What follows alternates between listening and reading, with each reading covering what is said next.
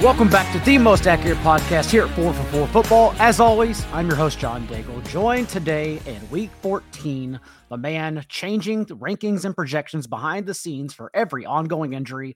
It is John Paulson himself. How's it going this week? I'm here. I'm hanging in there. That's how I would describe myself. This is a interesting week. A couple teams on bye, and it's hurting me in one league. I lost Trey McBride. So I'm interested to hear your take on Tyler Conklin this week. That's my fill-in. But yeah, I think it's, we're headed towards the playoffs. This is a must-win week for a lot of folks. So there's a lot to get to. So let's get right to it. We're also in a position where everyone is 7-6, 6-5, or whatever the math is, 6-7, battling for the last spot in their playoffs. There are some comfortable teams right now who are also losing players to injury. Some more backup quarterbacks in the league now who are probably going to drop some of the players we previously had confidence in. We're also in a position where some guys that we don't think we'll probably ever use again, like Terry McLaurin, Calvin Ridley, arguably, Jerry Jeudy, we're in a position where these guys could be dropped. I think Paul Charkarian, the great Paul Charkarian, even calls them sabotage drops, where you want your opponents to pick them up and start them in the playoffs because you know they're practically unusable. So we're in that time of the year for everyone.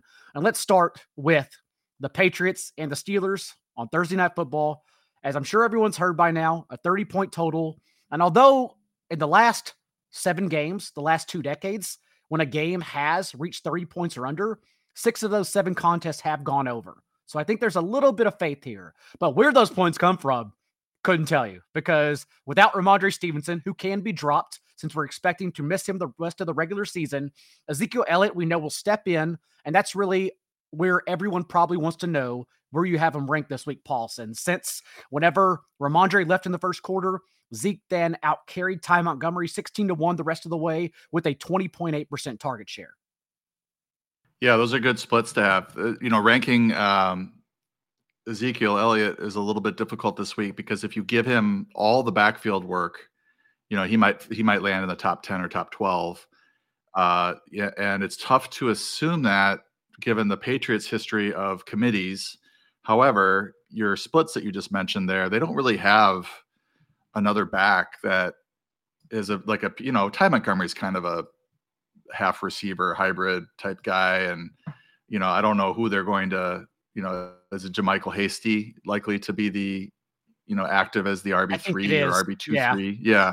So how much does he eat into Ezekiel Elliott's workload? And I think on the, if you're speaking optimistic, I don't want to go too crazy with Ezekiel Elliott at this point in his career in a game against Pittsburgh. But I think if you're looking at overs tonight, they look pretty appealing because just of the pure volume that he's going to get, he's likely to see close to 20 touches, if not more, assuming that they sort of stick with the share that they had last week with Ty Montgomery, as the backup.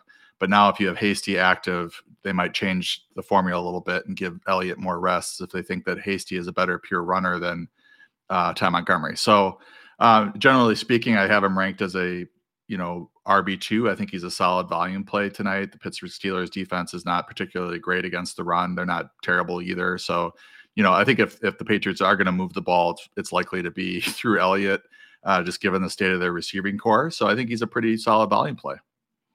And the only other option to truly trust relative to the Patriots, I think, would be Devontae Parker tonight. Since last week from Bailey Zappi, he did pop up for 9 targets, 37.4% target share without Demario Douglas, who is once again out this evening.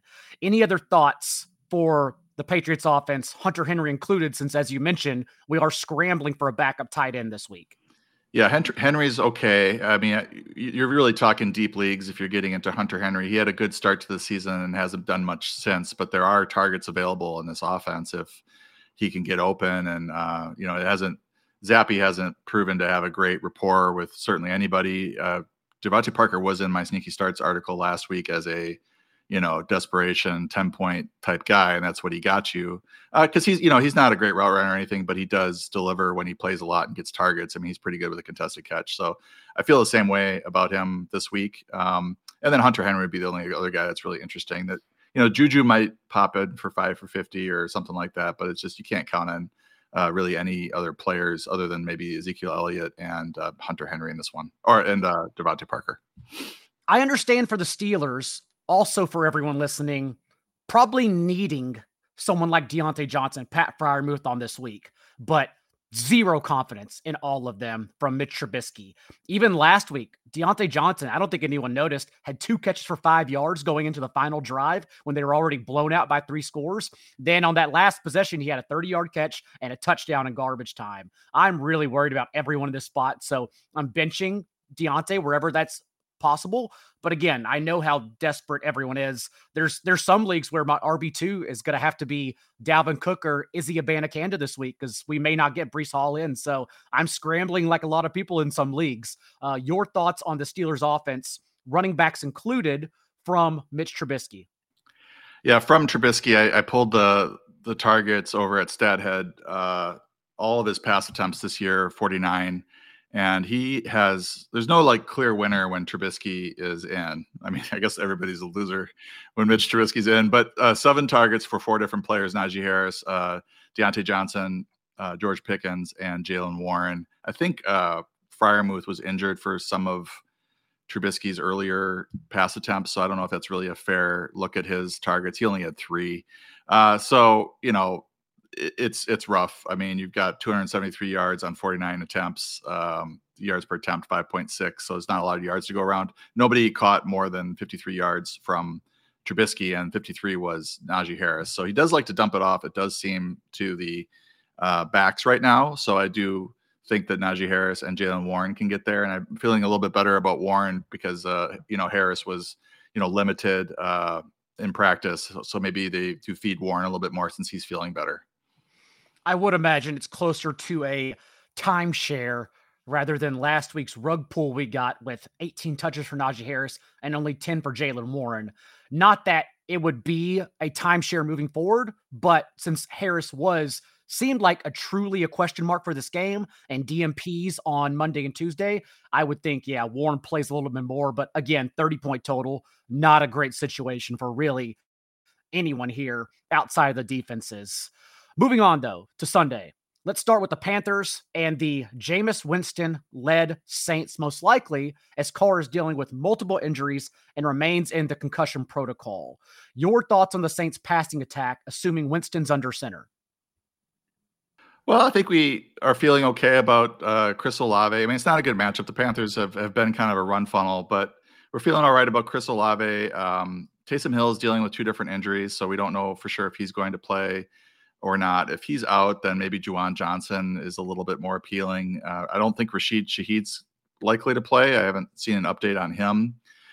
So, it's really pretty narrow. You can play Alvin Kamara. You can play Chris Olave. Maybe you're playing Taysom Hill at tight end if he's still eligible for that in your league. I don't feel great about Jameis Winston as a streamer because of, he's, likely to get pulled at the goal line for Taysom Hill as well. So, a lot of it rests on Taysom Hill. If he's out, then that changes the situation a little bit for everybody. But nobody really pops up except for Juwan, and Juwan Johnson. He, bobbled a pass that led to an interception. I thought this might be a big week for him last week, and he ended up with a goose egg on 3 targets after, causing that interception basically. So it was a lot more Foster Moreau and Jimmy Graham catching a touchdown. So not a lot of confidence in the Saints offense other than Olave and Kamara. Agree. Although, as you mentioned, if Taysom Hill does play, a top 5 tight end for me quite easily. Last week we saw with so few bodies available, Taysom season high, 13 carries, 8 routes, and 2 dropbacks as a quarterback as well. So just a guy we got to jam in there, especially against, as you mentioned, this Panthers run funnel, because their pass defense actually has been really good. They have elite pass rushers like Brian Burns as well. So the running game is how we're going to attack this Panthers defense for sure. For the Panthers side of the ball, it was Thomas Brown's first game back as play caller, but truly the first game without Frank Reich breathing down his neck. And with that approach, we saw Jonathan Mingo pop up for a 38.4% target share. And now in the 4 games with Brown calling plays, he has a 21.4% target share. And honestly, It's just the time of the year, too, as I mentioned in the waiver wire show, that guys like Adam Thielen, 33 years old, too many routes under his belt, colder months of the year, start fading away, and the rookies instead emerge. Mingo, Jalen Hyatt, the list goes on. So I don't think you have to squint to see Mingo just being the better player in fantasy, honestly, than Adam Thielen the rest of the way, especially because we haven't got anything from Thielen in practically a month. Yeah, so you would rank Mingo ahead of Thielen just straight up. I would say closer, neck and neck, but gosh, Thielen is such a hard start. Like I think he's one of those guys, honestly, where he's closer to dropping than starting right now because come now we're in time where it's like must-win scenarios. Good grief, it's been ugly. It's been so ugly. Yeah, I mean, Mingo's a tough start too. It's a tough sell for me. I've got him as a wide receiver 4. I've got Thielen more as a wide receiver 3, just because of his early season. Maybe he gets back to that, and he's a target hog. But we haven't seen it in a while. Mingo has no touchdowns on the year. He does have a couple of 60-yard games in a row, and then he had 6 yards on 6 targets against Dallas at 20 yards a game before. So he also had that very odd attempted jump ball or catch near the sideline, which everybody was making fun of. But yeah, I think he is a decent dart throw. That's when you get into the 40 to 50 range, you're in dart throw territory. I think it's decent given the usage. And then at the running back position, I just want to mention that we saw kind of Chuba Hubbard take the reins, and then he sort of faded, but then now he's back. Last 2 weeks, really solid performance by him. And then last week, especially 25 carries, 104 yards, 2 touchdowns against a tough Tampa rush defense. Typically, he didn't catch a pass, but he's dominating the touches in the backfield right now over Miles Sanders. And I think a lot of the carries for both Hubbard and Sanders were due to the weather basically drowning those two offenses last week. Hubbard's touchdowns were also goal line carries, so not sustainable. But again, we're in a position where a lot of us are searching for just viable RB2s and flex options. So sure, you can go back. That 73% of the team's running back carries was a season high mark for him in a game that he's played with Miles Sanders. But overall, really, I just don't want to chase the Panthers offense. That's kind of the theme of the entire year. Rams at the Ravens, and the theme of this entire week really is weather games that are going to sink the totals and probably the impact of players. And that includes this one, as the total's already sunk down to 39.5 points. And the Ravens coming off a bye without Mark Andrews. I am interested in the pieces, at least around Lamar Jackson. We've now seen Zay Flowers score 17.7 and 23 PPR points in his 2 starts without Mark Andrews. Also led the team in targets in both of those games. We have Keaton Mitchell, who popped up out touching Gus Edwards 11-9 the last time they played against the Chargers as well. So your thoughts on the Ravens offense in this game? I think you touched on it with Flowers. Seems to have been a little bit better now with Andrews out of the mix. I think Isaiah Likely is a decent streamer at tight end. He had a decent game last time out. At least he had the targets. I think he had 6 targets, 4 catches on 6 targets. So that's not bad usage for 20% target share. And he led the team in receiving yards, albeit at 40 receiving yards. Yeah, it wasn't a whole lot. I think Flowers is a solid wide receiver 3 type, and maybe should be a little bit higher given the splits that you mentioned.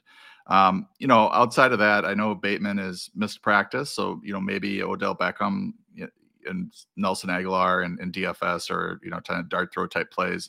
Beckham's played pretty well lately in general. And in the backfield, I do have Keaton Mitchell ranked slightly ahead of Gus Edwards due to the work. I mean, normally we see that, the rookies start to see more work coming out of the bye, but heading into the bye last week, Mitchell was the RB1. And this is with Gus Edwards scoring touchdown after touchdown after touchdown the previous 5 or 6 weeks, and still running well. It's not like his yards per carry was in the tank or anything.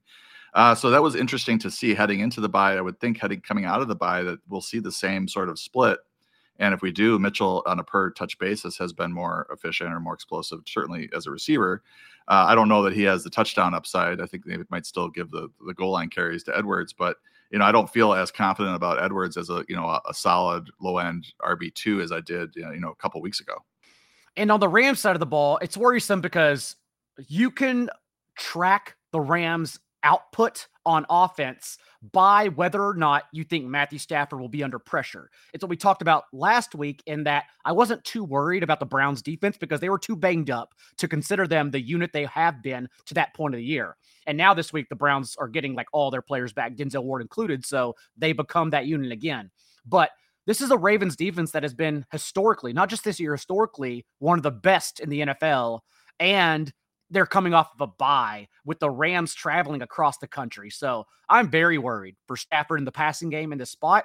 I don't want to drop him in your leagues because he does get the Commanders in week 15. And given the landscape of quarterback, that's certainly a spot where we can start him as a fringe QB1 in that game. But in this one, I'm staying away as far as possible. And if you ask me whether it's Puka or Cooper Kupp who we're starting, it's Puka, because I really feel like we got away with one last week with Cooper Kupp getting that fourth quarter touchdown.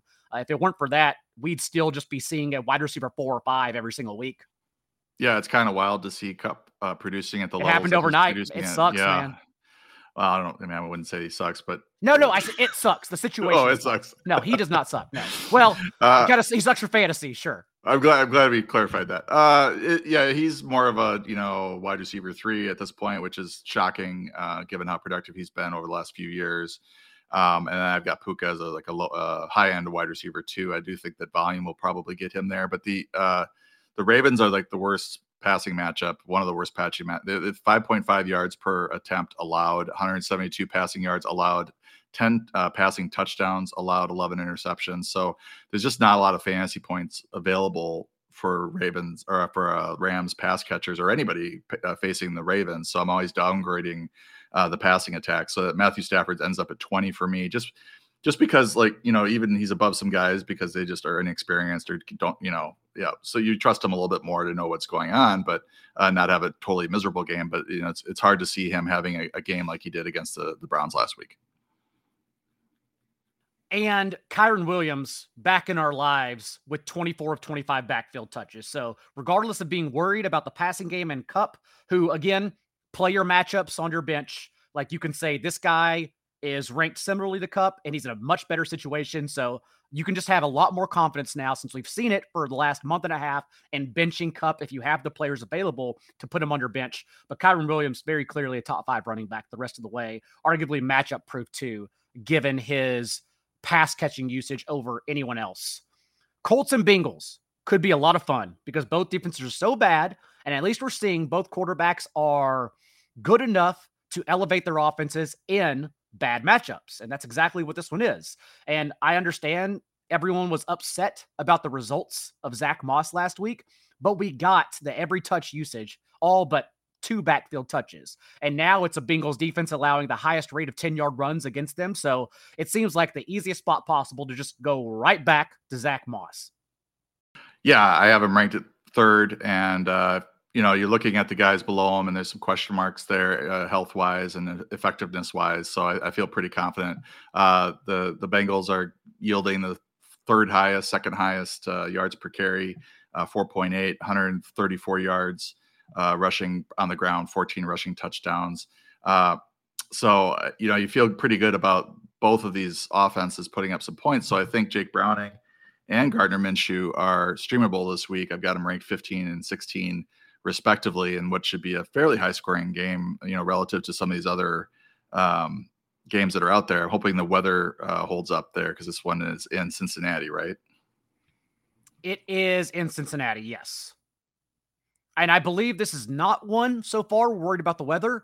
And yes, to your point, Gardner Minshew, Jake Browning, wherever you need to in 2 quarterback superflex leagues, both viable. Minshew is my favorite streamer of the week, at least in terms of quarterbacks who are available in over 50% of leagues. And at least we're seeing Minshew can get there on the ground as well. Not only that, but beyond Michael Pittman and Josh Downs, who everyone knows they're starting, we've also seen Alex Pierce now pop up with 6 targets in back-to-back games. He was previously leading for Rich Rebar's cardio award and just being out there for every route, but not being able to earn targets. But now, out of nowhere, he is earning targets. And as bad as the Bengals are in allowing rushing yards, they also allow explosive passes at a top 3 rate in the league. So it kind of seems like a spot where everyone gets there, to be honest.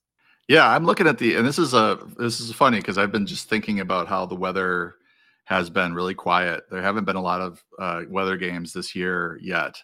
And now all of a sudden you're looking across at our weather app, our weather report, and 25 miles per hour, 18 miles per hour, 17 miles per hour wind, 21 mile per hour wind. And this one, 82% chance of rain, 17 mile per hour wind. So it is something to pay attention to here in this game. But I think all these games across the Midwest and the East are going to be affected this week.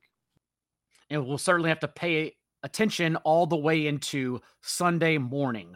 On the other side of the ball, though, we talked about Browning. What he did on Monday night is sustainable, in my opinion, in these kind of spots because he didn't do anything special. He was dumping the ball off. They brought Jamar Chase closer to the line of scrimmage and just sandwiched him targets and kind of avoided everyone else, honestly. And now we've seen in Browning's 2 starts, Chase is the wide receiver 13 in points per game. He has a 27.7% target share. So unlike a Garrett Wilson, a Jordan Addison, for example, I haven't lost any amount of confidence in Jamar Chase. I still think he has this ceiling because Brian Callahan continues understanding he needs to feed him the ball in every situation possible. I agree. I think I had Browning as a sneaky start last week against the pass funnel Jaguars, and he delivered. There's some things that if you look at his game log, just even the 8 for 14 for 68 yards and a touchdown against the Ravens with four carries for 40 yards was sort of encouraging. It was the terrible yards per attempt, 4.9, but you think about the team he was facing. I mean, the Ravens have given up 5.5 yards per attempt on the season to all these other quarterbacks. So it wasn't even that bad being thrown into the lion's den and having to try to deliver. And he delivered a touchdown against the Ravens, and then 8.7 yards per attempt against the Steelers in what was kind of a low volume passing game for him. Now we have, the Jaguars, which he delivered, and now we have another game against a pretty friendly defense, generous defense, the Colts, who can also score. So this could be a shootout, and that would get Browning and Gardner Minshew there. Make Little Caesars, the official pizza sponsor of the NFL, part of your game day. And now you can score even more pizza with your pizza. It's easy.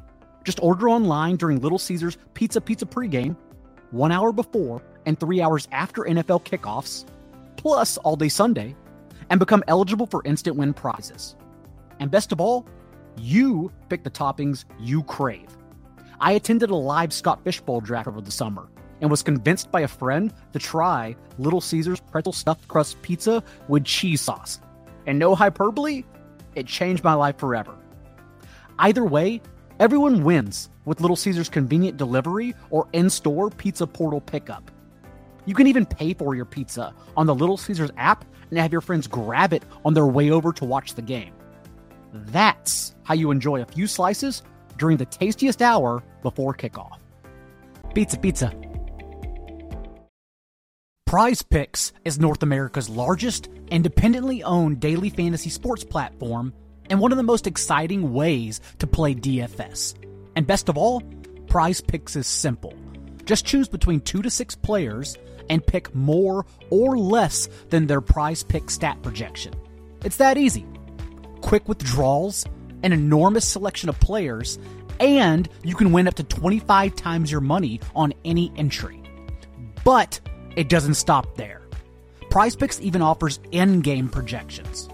Imagine gathering at the house, watching football with your friends, and building an entry to cheer for together, with more A.J. Brown receiving yards, or less Jordan Love passing yards. Now, it's possible. Just go to prizepicks.com/accurate and use the promo code ACCURATE to match your first deposit up to $100. Prize Picks, daily fantasy sports made easy. Jaguars at the Browns, another weather game for everyone to pay attention to. And if the weather clears up, I think it's a really good spot for both offenses. Well, for the Browns offense, because we saw Joe Flacco arguably be the best quarterback they've had all year, Deshaun Watson included. Literally just came in as a gunslinger with the second most air yards per target of any quarterback in the league. And there are a couple things that need to happen, but assuming Joe Flacco starts over DTR and Amari Cooper's out in concussion protocol, that's what got Elijah Moore there. Because in the first quarter, Moore didn't have a single target. But from the last 3 quarters, that's when Moore had not only a team-high 29% target share, but a 20-yard depth of target. That's how we get our downfield receivers there. Like Jamison Williams, you can't start him because he gets 1 to 3 targets per game with that high A dot. But if you're jamming your receivers downfield, double-digit targets per game, let's do this. Let's do this every week. And so against this soft Jags defense, assuming Cooper's out and Flacco's in, I do think Moore is arguably a top 24 wide receiver. Yeah, that's about where I have him ranked as a low end wide receiver 2, high end wide receiver 3. Certainly if Cooper's out, which most of the time when a player's concussed and the previous week they don't make it back for the following week. So I think we'll see a lot of Elijah Moore. It was weird. I was looking at tight end streamers, and Harrison Bryant, even like a possibility that he pops up in really, really deep leagues with 5 for 49 and a touchdown from Flacco. But looking at the box score, 44 pass attempts for Flacco, 23 rush attempts for Cleveland.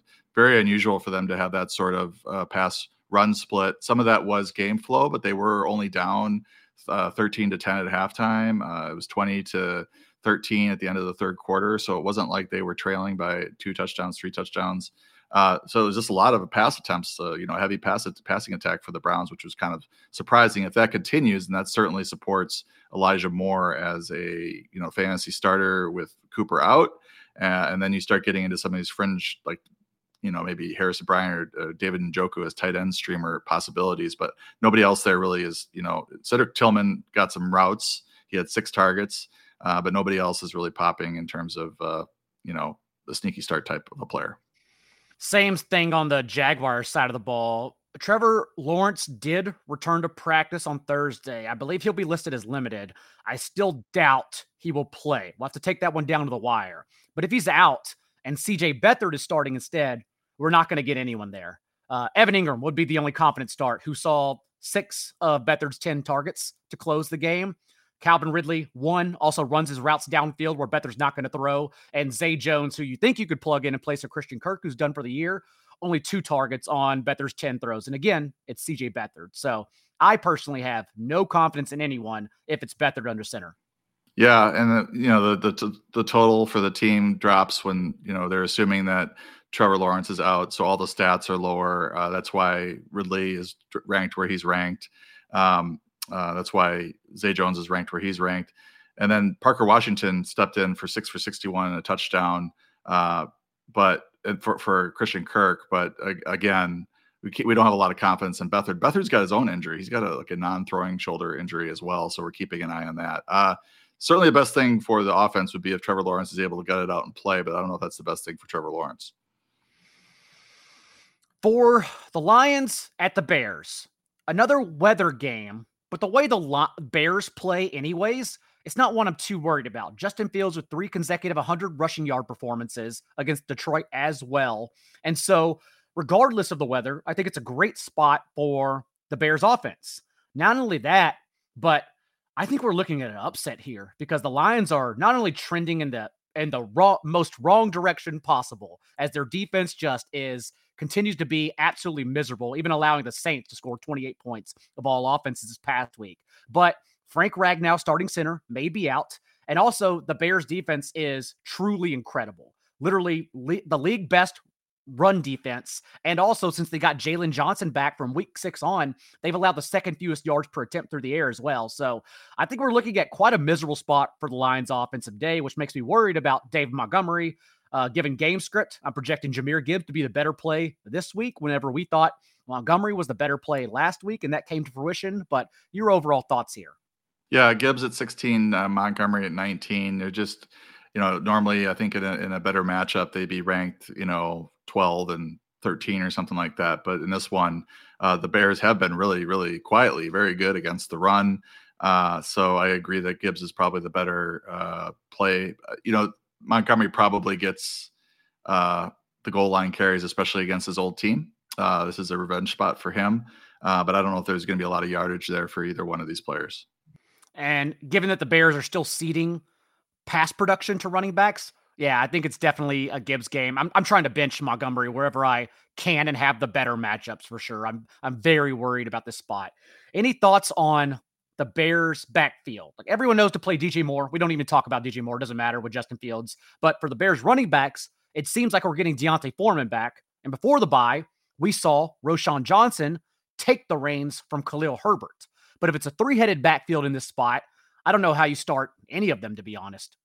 I would agree with that. And I remember us talking in the preseason about Khalil Herbert versus Roshan Johnson, and I think you were on the Roshan Johnson side. I was on the Khalil Herbert side. Donta Foreman came out when they both got, or when Khalil Herbert got hurt and had some good games, which wasn't shocking at all. He's done it in spurts before.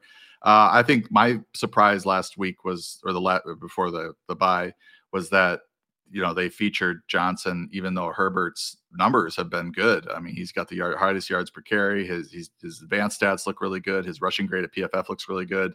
But they must like Johnson's upside, certainly as a receiver.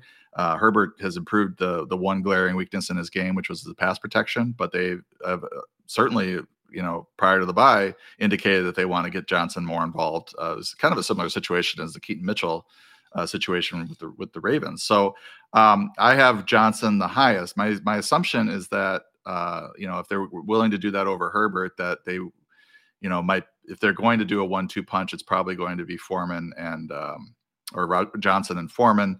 I don't have confidence in any of these backs this week. I do think that Johnson, with his pass catching ability, is probably the best bet against Detroit. If you do like the Lions to jump out to a lead here, or at least lead during the game, then that would put the Bears into more of a passing script and game script, and that would help Johnson. Bucks at Falcons, and one I do have confidence in because it's indoors. We're going to avoid everything here between two bad defenses as well. Let's start on the Falcons side of the ball because I do want to get Drake London back into every lineup. We've now seen in 6 consecutive games with Desmond Ridder, he's seen at least 20% of the team's targets, including last week's 20% target share. So although the box scores had 1 catch for 5 yards, this is a Bucs defense, as everyone knows, we've been targeting in every game out of their bye. I think it could be a big week for both Drake London and Kyle Pitts, wherever you need that tight end starter. Not only that, but since we forced all as a society Arthur Smith to capitulate on Bijan Robinson's usage, he has now seen 23, 19, and 21 touches in his last 3 games. So I think it's a really good spot quietly for the Falcons offense overall. The Bucs struggled against the run last week, which was a bit surprising, but they did. And if you remember, I was saying that Arthur Smith at some point was going to get sick of answering questions about why Bijan Robinson was not getting the ball, and it finally came to fruition. So that's just, I'm glad he capitulated, as you said. Absolutely, try to get London in your lineups. He should have a bounce back. Also, this is indoor game in a week where there's all this weather nonsense, so that's something to keep in mind. I think London is especially a good start for that reason. I mean, he doesn't have the greatest quarterback play, but he is going to see most of the targets in a nice matchup against the Bucs. For the Bucs side of the ball, it's pretty clear where the ball goes. It is Mike Evans with a career high in target share, Rachaad White, who now has 6 consecutive games as a top 12 running back in PPR leagues with no one coming for his job, and then Chris Godwin, who offensive coordinator Dave Canales came out this week and said that he needs to do a better job of getting Godwin involved. What are your thoughts on Godwin's ranking for the week, since the other two, Evans and White, everyone's going to start anyhow? Yeah, you're definitely starting those guys. Even though the rushing matchup isn't great, it doesn't really matter with Rachaad White. He's seeing enough touches. Yeah, that's interesting about Godwin, and we just haven't had him that involved. It's been the Mike Evans show pretty much all year. Godwin does have some red zone targets. I know he's been up there in that, but he doesn't have many touchdowns. It just doesn't seem like he's jabbing as well with Baker Mayfield. So we'll see if they're true to their word and getting him more involved. I still have him ranked as a wide receiver 4 this week, just based on previous production. Texans at the Jets. Another low total at 33 points. And again, another tough one for CJ Stroud, especially without Tank Dell for the rest of the year. We know the first player up is obviously Nico Collins, who's not only led the team in targets in back-to-back games, but 35% target share with Tank Dell off the field this year. Also 40% of the team's air yards. So that's where the ball goes regardless. But do you think anyone else will be involved in this game? And who is your prediction to take over for Dell the rest of the season?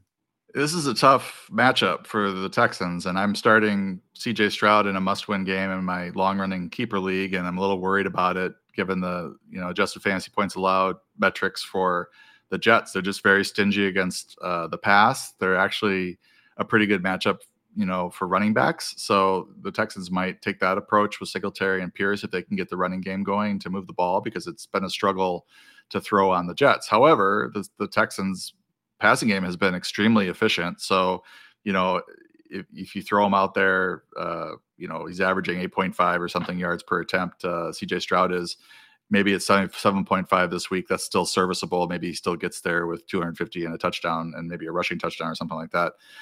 So I think you still have to do it. But outside of Nico, I think Noah Brown is probably the best bet, just based on his snap share last week, which I think was over 80%, and then what he did prior to his injury, which was a pair of really huge games. Now, I don't think that he's going to deliver that again, but I think he's the second best option in the passing game. We still have Dalton Schultz, sort of iffy. Brevin Jordan had a decent game last week, so he could pop his head up. The tight ends have done fairly well against the Jets compared to the receivers.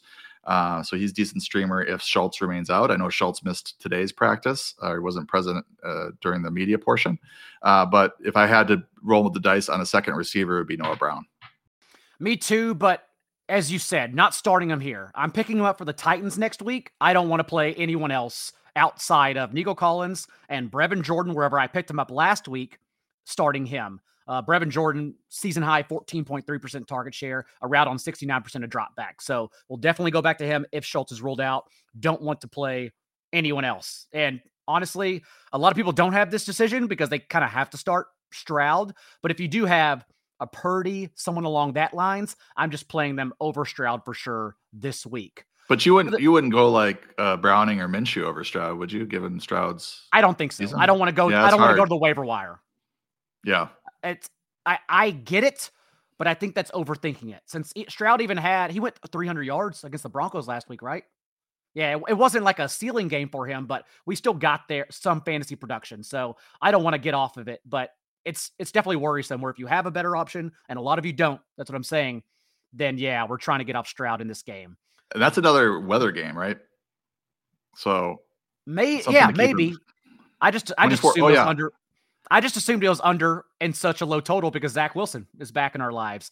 We're showing projected winds, forecasted wind 24 miles per hour. So if that stays, then that really would change the totals in this game. And just so I think this is a week where everybody needs to, be on the site checking, because I'm adjusting the projections on Sunday morning for weather like that, because the totals are going to start dropping in Vegas, and that adjusts everybody's numbers. For the Jets side of the ball, we're back in the same stint we had from weeks 2 to 11 from Zach Wilson. And in those games, Garrett Wilson had the third highest target share in the league, but he was the wide receiver 32 in points per game because those targets didn't matter. And so we're just back in the situation where Garrett Wilson's going to get the volume, but you have to cross your fingers he scores a touchdown. Otherwise, he is closer to a wide receiver 3 or 4. This is I hesitate to say it, but this is good news for Garrett Wilson, right? That Zach Wilson's going to start. I mean, given the options. Yeah. I mean, given the options, at least we have a proven track record between the two that Zach Wilson will target him healthy. He's targeted him 99 times on 321 attempts. Tyler Conklin is second with 43. I have to start Tyler Conklin in my aforementioned keeper leagues at tight end because I'm without Trey McBride and Mark Andrews. Yeah, and so I'm hoping for a ceiling Conklin game. I don't know what that looks like these days, John, but Garrett Wilson, I think you feel decent about. He's just he's like, he's in the same boat as like Devontae Adams. He's bad quarterback play. He's seeing a ton of targets, and you just hope he, gets 70, 80 yards and a touchdown for you.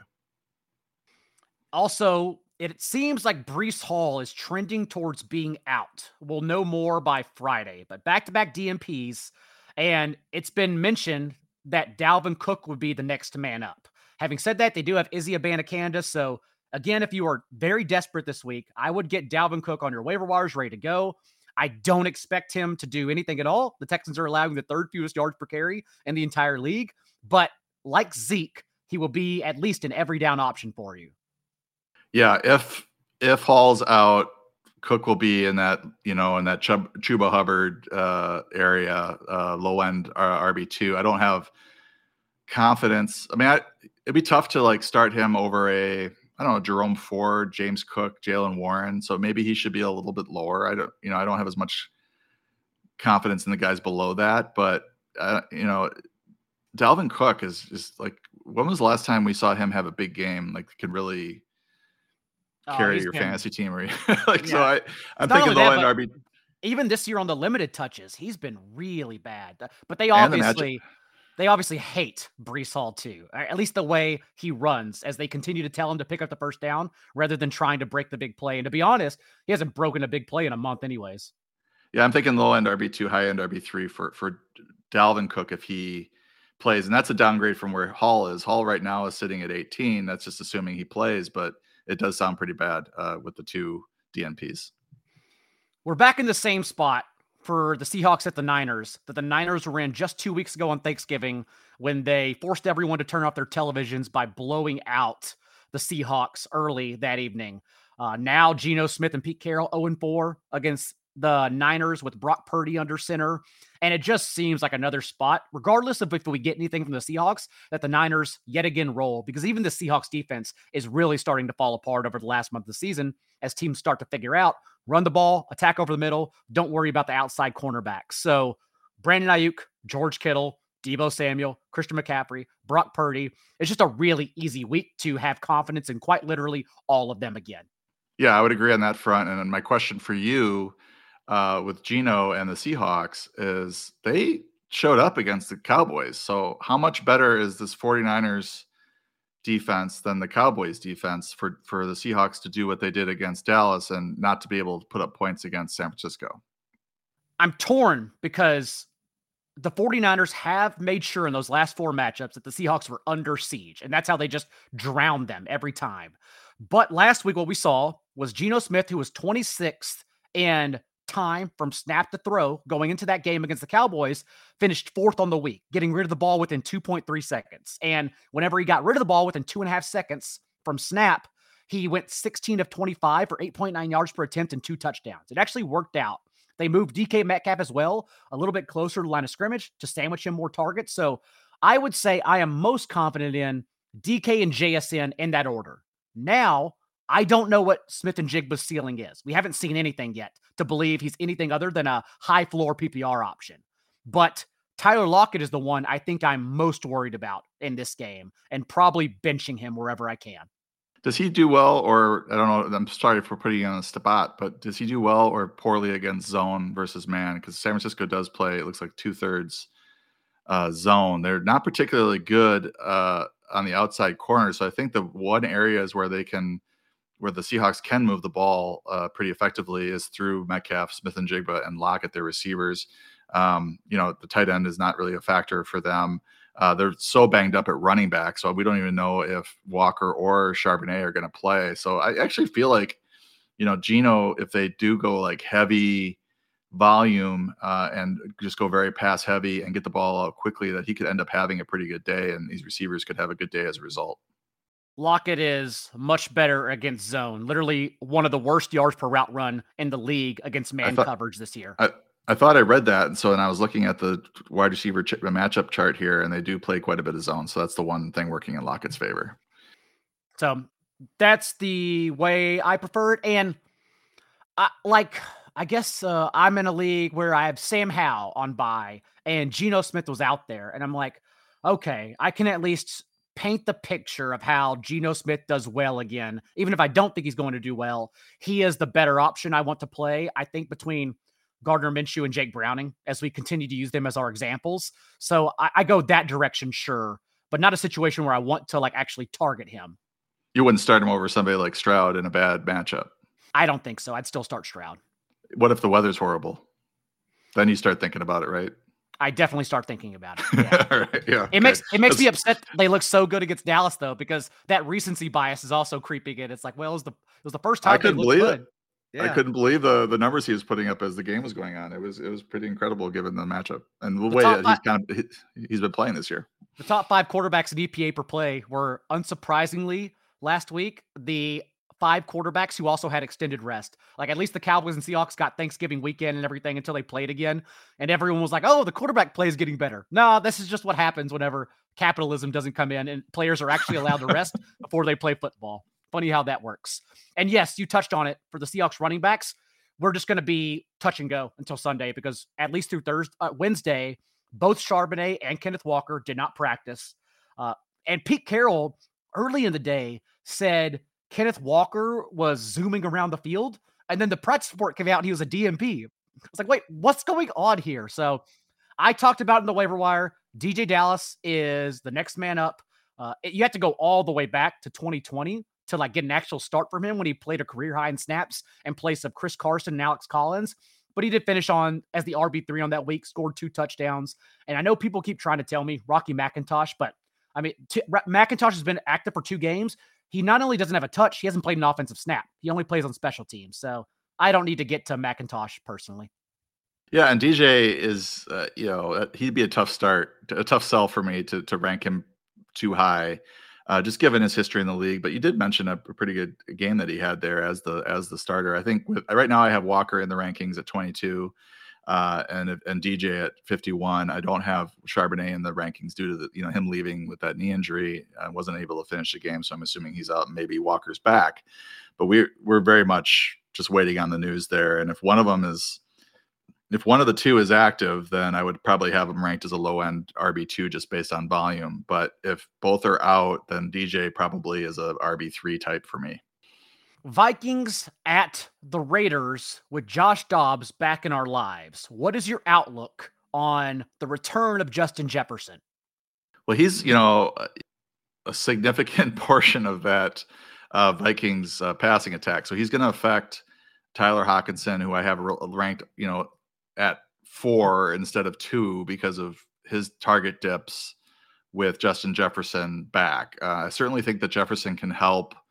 We've seen it time and time again where quarterback's struggling and then they get a stud receiver and all of a sudden everything's fine. So I think this might be a better spot, or in terms of Joshua Dobbs just looking better with Jefferson back as the wide receiver 1, Addison back to his more natural 2, and then Hockenson is the top tight end target there. So I think, Dobbs I have ahead of Browning and Minshew. We keep talking about them as, possible waiver wire pickups. Vegas is weirdly on defense. They had that great game against future Hall of Famer Jordan Love that I witnessed in person on Monday Night Football when Jordan crapped the bed on Monday night. So you wonder, the defense shows up in weird places and does weird things. So I'm a little bit worried about Dobbs in this spot, but I think, on the whole, Vegas has been a little sketchy, certainly against the pass, certainly against the run. I think there's an opportunity for Alexander Madison. They're 25th in adjusted fantasy points allowed against running backs, a little bit better against the pass. But I'm starting Jefferson if I have him. Addison has become a matchup-based, should I start him or bench him type play as a wide receiver 3-4. I got there's a couple leagues where I'm scrambling for replacements and whatnot, and I'm comfortable dropping Jordan Addison.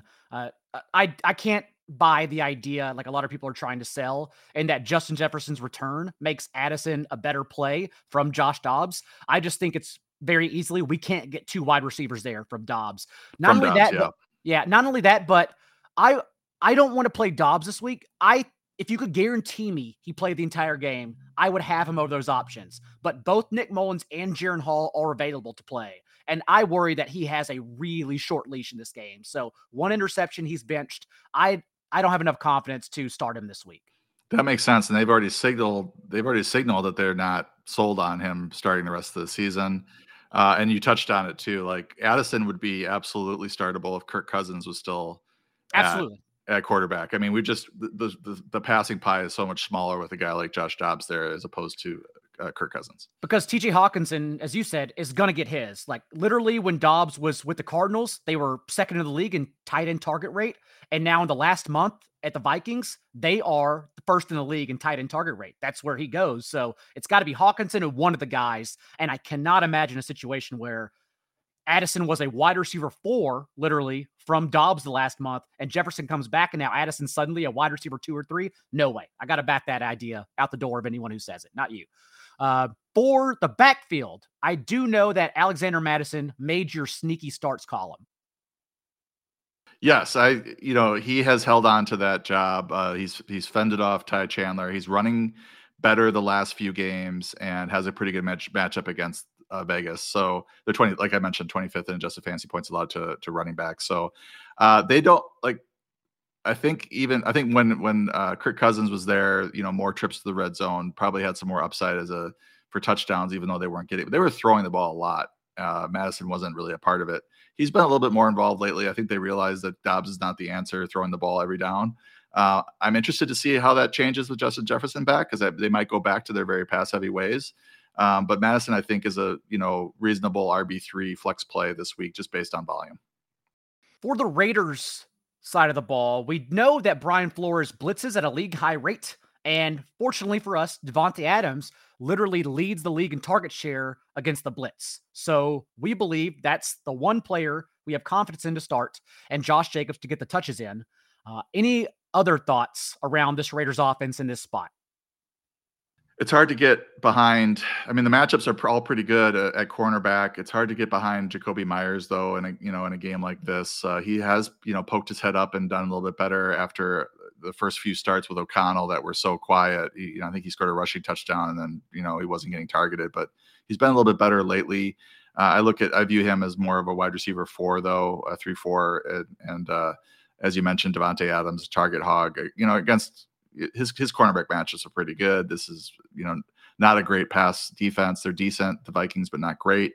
They're better against the run. They're third in adjusted fantasy points allowed to running back. So Josh Jacobs, even though he's going to see the volume, could struggle a little bit in terms of yards per carry, but he should see a ton of work and get some catches as well. But they are, if Vegas wants to move the ball, it's probably best to do it through the air, and that's through Devontae Adams. Bills at Chiefs. I understand why it's being sold as a highlight this week, especially given all the totals. But you talk about a team going the wrong direction. The Chiefs, man, they are struggling. And it's not just on offense. The issue is that now in their 3 games out of the bye, and I attribute it to injuries since Nick Bolton, Drew Tranquill, Ajarius Sneed, they lost Brian Cook on Sunday night. All these guys matter. And that's why in this past month, the Chiefs are 18th in explosive run rate allowed, 23rd in 15-yard gains to the air, 22nd in pressure rate.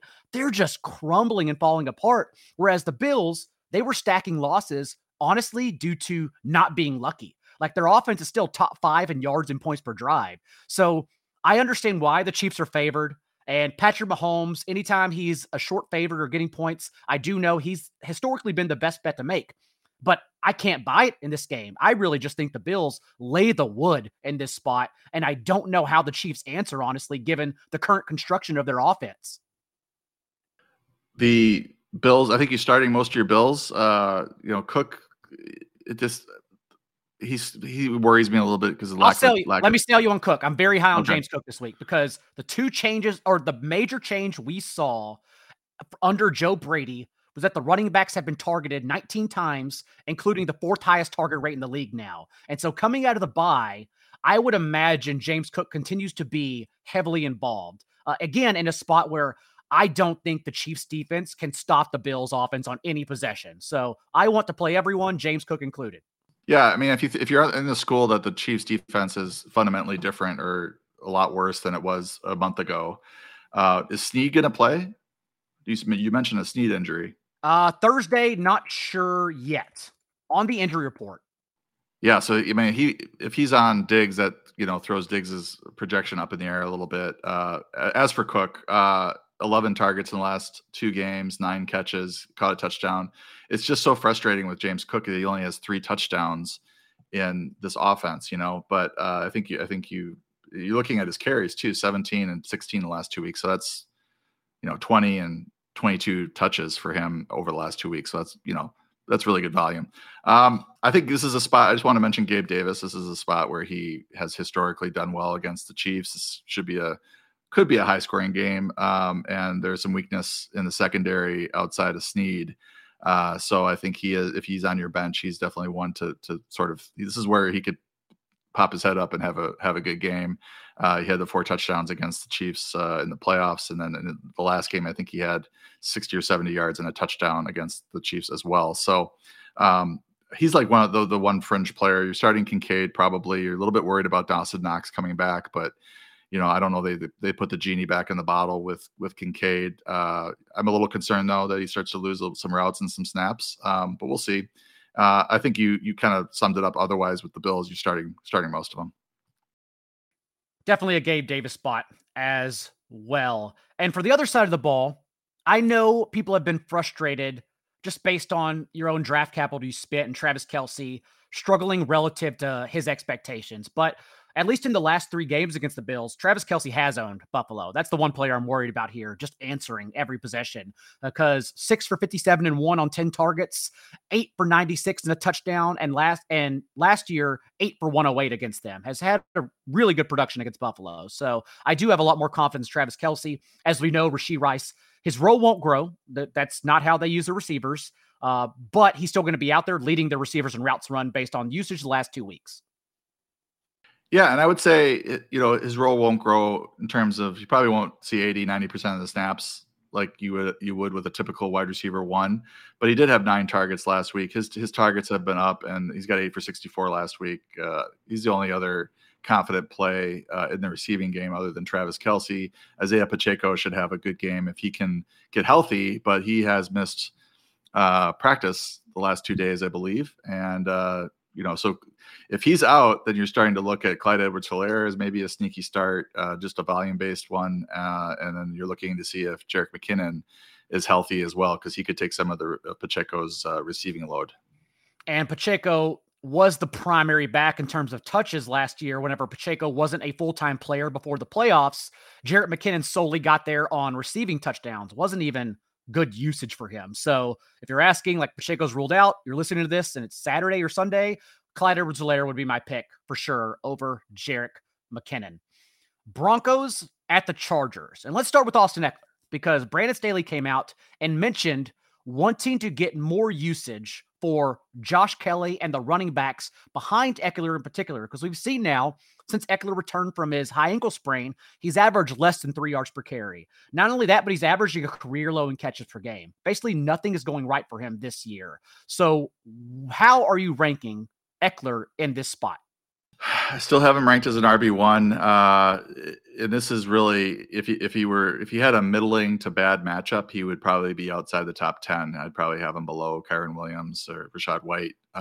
But he has this matchup against Denver. They've yielded 149, 150 yards rushing, 5.2 yards per carry, the Broncos. So this is a get right spot for him and the running game in general, but we might see more of an even spread of carries if he doesn't get it going right away. So it is a bit worrisome that Staley came out and made those comments. It otherwise would be, I mean, we've had good spots for Eckler before, but he didn't deliver, so it probably doesn't matter, but it otherwise would be a good spot and the best remaining spot on the Chargers schedule, because the Broncos have continued leaking rushing production over the last month to opposing running backs, minus last week. For the Broncos offense, that was the prime spot for Jerry Jeudy, the best spot we were going to get the rest of the year, considering he leads the league in targets per route run against zone coverage. And yet he still came up empty based on his ceiling expectations. So to me, I'm more than comfortable dropping Jerry Jeudy everywhere, picking up a stash for the fantasy playoffs just in case we luck into an injury. And it goes as far as Javonte Williams and Cortland Sutton. I agree. There's not a whole lot to say. You could run Jerry Jeudy out there, hoping that the Chargers generally are bad against the pass, but they have been more man centric on defense, and he doesn't do very well against that. He also has a bad matchup in the slot, so he's a dicey wide receiver 4 this week. Eagles at Cowboys, Sunday Night Football. I don't know how anyone stops anyone, because this Eagles defense is absolutely dreadful and have now allowed at least 28 fantasy points to 5 of the last 6 quarterbacks they've played. Dak Prescott and this Cowboys offense obviously rolling, so it is a game quite easily. Don't even need to use metrics. You start Brandon Cooks, CeeDee Lamb, Jake Ferguson, Tony Pollard, since we're getting the touchdown regression as well. You start A.J. Brown, Devonta Smith. It's pretty easy here. Yeah, and Dallas Goedert might be back too. So the one note on Devonta is that if Goddard is active, you have him and you have somebody like Metcalf or Nico Collins or Chris Olave, you start to wonder, like you start to look and say, okay, well, what has he done with Dallas Goedert back? You're hoping that sort of momentum with Devonta Smith gets you there, but I've got him ranked 18, and with Goddard in the rankings. And before I put Goddard in the rankings, he was in the top 10 easy. So that's sort of the drop that you see with Devonta Smith historically with Goddard active. So that's the one note I want to make with that. And I would feel pretty confident in Dallas Goddard if you have a need at tight end. I have him at 9 ahead of Likely and Njoku and those guys. Monday Night Football, for some reason, we have a stacked doubleheader, beginning with the Packers and Giants, another miserable total at 36.5 points. And so far, at least through Thursday, back-to-back DMP for Christian Watson battling that hamstring injury, which sucks because it was hitting his stride. Back-to-back season highs in target shares, a route on over 90% of dropbacks, and now it's questionable like when we'll get him back, if at all, for the fantasy playoffs. So how are you spinning the Packers wide receivers moving forward? Yeah, this is tough. I mean, you finally get Watson. You probably don't even start him the first game that he does well because we've been telling you to just keep him and hope he starts to break out. I'm still picking him up. Everyone knows their rosters, case by case basis, and I know some people dropped him. If he's out there, him and Aaron Jones, those are ceiling players that you pick up and just kind of speculate because it's really the best options you're going to get on the waiver wire this time of year. The Packers are getting into a really easy portion of their schedule. Like nobody expected them to beat the Lions and the Chiefs back to back. They have 3 games. It's against the Giants, Tampa, and Carolina. I forget which one's first between Tampa and Carolina. They host Tampa, which is the best team of the 3. So they got that game at home. They're on the road against Carolina and the Giants. So I think pragmatically they're favored now to make the playoffs somehow, given these last 2 wins. Oh, given the Lions schedule, more importantly, the Packers are going to win the division because the Lions can't survive this upcoming schedule. And then that means the Packers will draw the 6th seed most likely. They can beat the Lions, and then they're going to get their doors rocked in the divisional round. Like you can already foresee how this goes. So I wonder, I was saying all that to say this, that the Packers are probably going to be looking at their opponents. Can we beat these teams without Aaron Jones, without Christian Watson, and let these guys get healthy if they do have their eyes on the playoffs? And that gets a little dicey. I mean, we saw that same situation unfold with the Vikings against the Bears, and they held Justin Jefferson out, probably thinking that they could beat the Bears without Justin Jefferson, and it kind of backfired on him. I mean, we don't know his full health there. Was he ready to go? It seemed like he was very close to playing, and they gave him the extra bye week, which, pragmatically makes sense. So I just don't know that they're going to rush either of these players back in the next 3 games when they have these 3 games that they probably feel are winnable without.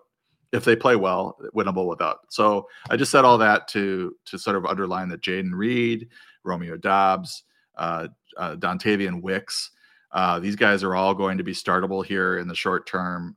This is another weather game, I believe, as well, Monday night.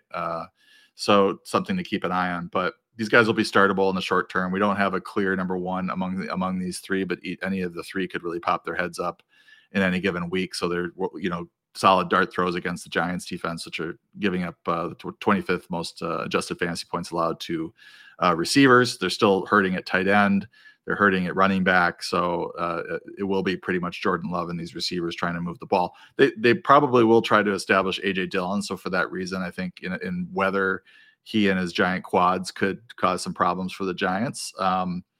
But, he hasn't scored a touchdown in a while, and he's basically there just getting, 18 touches for 70 yards right now. The only thing is also Aaron Jones returned to practice on Thursday, and I don't know if Aaron Jones plays this one. I don't think I could start him. We've seen him come back and be limited. They try to protect him. I'd be surprised if they play him, especially in a weather game. And I know the Meadowlands the turf sucks. So, I'd be surprised if he's questionable heading into Monday night. I'd be surprised if he were to be active and see a lot of work. So I agree with you. I would not have him ranked high. For anyone listening, Darren Waller is not going to play this week, but he's expected back. And so given, again, how thin the position is, Darren Waller was the tight end 6 in points per game when he was injured, had a couple duds, but he was doing enough to where he had ceiling performances. I am picking him up just in case it is. Maybe it's Tommy DeVito, maybe it's Tyrod Taylor. I don't know, but both of those quarterbacks have been viable, whereas Daniel Jones was the worst of the three this year. So I'm picking up Darren Waller wherever I lost Mark Andrews for sure. And then Jalen Hyatt would be my only other comment. But if the weather's that bad, I don't know if those deep balls sailed to him can actually land here. But Hyatt did have a 25% target share, went over 100 yards the last time we saw the Giants before the bye. And finally, Titans and Dolphins. Initially rumored in that first 24 hours out of Sunday that Derrick Henry was not going to play, was in concussion protocol. That's not the case at all. He's going to play this game, so we don't have to worry about Tajay Spears whatsoever. But what are your thoughts here with Henry and the Titans offense? I think Henry is hitting. We had him ranked or had him listed as a buy or as a trade target due to this closing schedule. He's in his one bad matchup in this closing schedule, which is the Dolphins. They're a tough matchup, 6th in adjusted fantasy points allowed to running backs. But you could see him having another 20 carry, 80-yard touchdown or two with 15, 20 yards receiving. Still getting there. I've got him ranked as an RB2 this week. I think he's solid. I did tweet out that Derrick Henry is not in concussion protocol. Concussions are in Derrick Henry protocol after he was listed as not being in concussions. You can't concuss Derrick Henry apparently. So I think you're starting him. You just may not get the type of ceiling that you were hoping for, if you traded for him, but this is the one bad matchup here in the second half of the season for him. For the Dolphins, we saw Devon Achane return at full strength. And whenever Tua was on the field before the Dolphins starters got benched, Achane had 9 carries to Mostert's 11, and Achane doubled up Mostert in routes run, 68% to 33%. So that's the path. It is a 2 running backfield between those two, with Achane and Mostert having arguably equal ceilings given their roles both inside the 5-yard line and in the passing game. With Mostert, he's banged up. I don't know if he's still banged up this week, but he had 2 injuries coming into last week, which I think is why they basically shut him down at halftime, and Achane took over. And we could see the same thing happen this week against Tennessee if they jump out to a lead. And with that, Paulson, that's every game for this week. Again, there's just so many injury reports at that time of the year where I stress everyone come to the Discord at 444 if you're already a sub, and slide into my DMs instead, or Paulson's if you want a start-sit suggestion, because I can answer on Sunday whenever we have all the news and weather movement much better than right now. What else do you have on the site for everyone this week? Well, Sneaky Starts is up. I'm doing a Discord chat here in a couple hours, so if you have any questions, get in there. And of course, I'll be updating the projections throughout the weekend. This will be a busy weekend with all the weather. So really, check the site 30 minutes, 45 minutes before lock on Sunday, and I should have everything updated for the new totals and weather situations around the league. And we will be back on Friday, usual time, 6 p.m. Eastern, here for the DFS show with myself, TJ Hernandez, and Pat Correa. So until then, remember, be a little bit kinder. What's required. See you next time.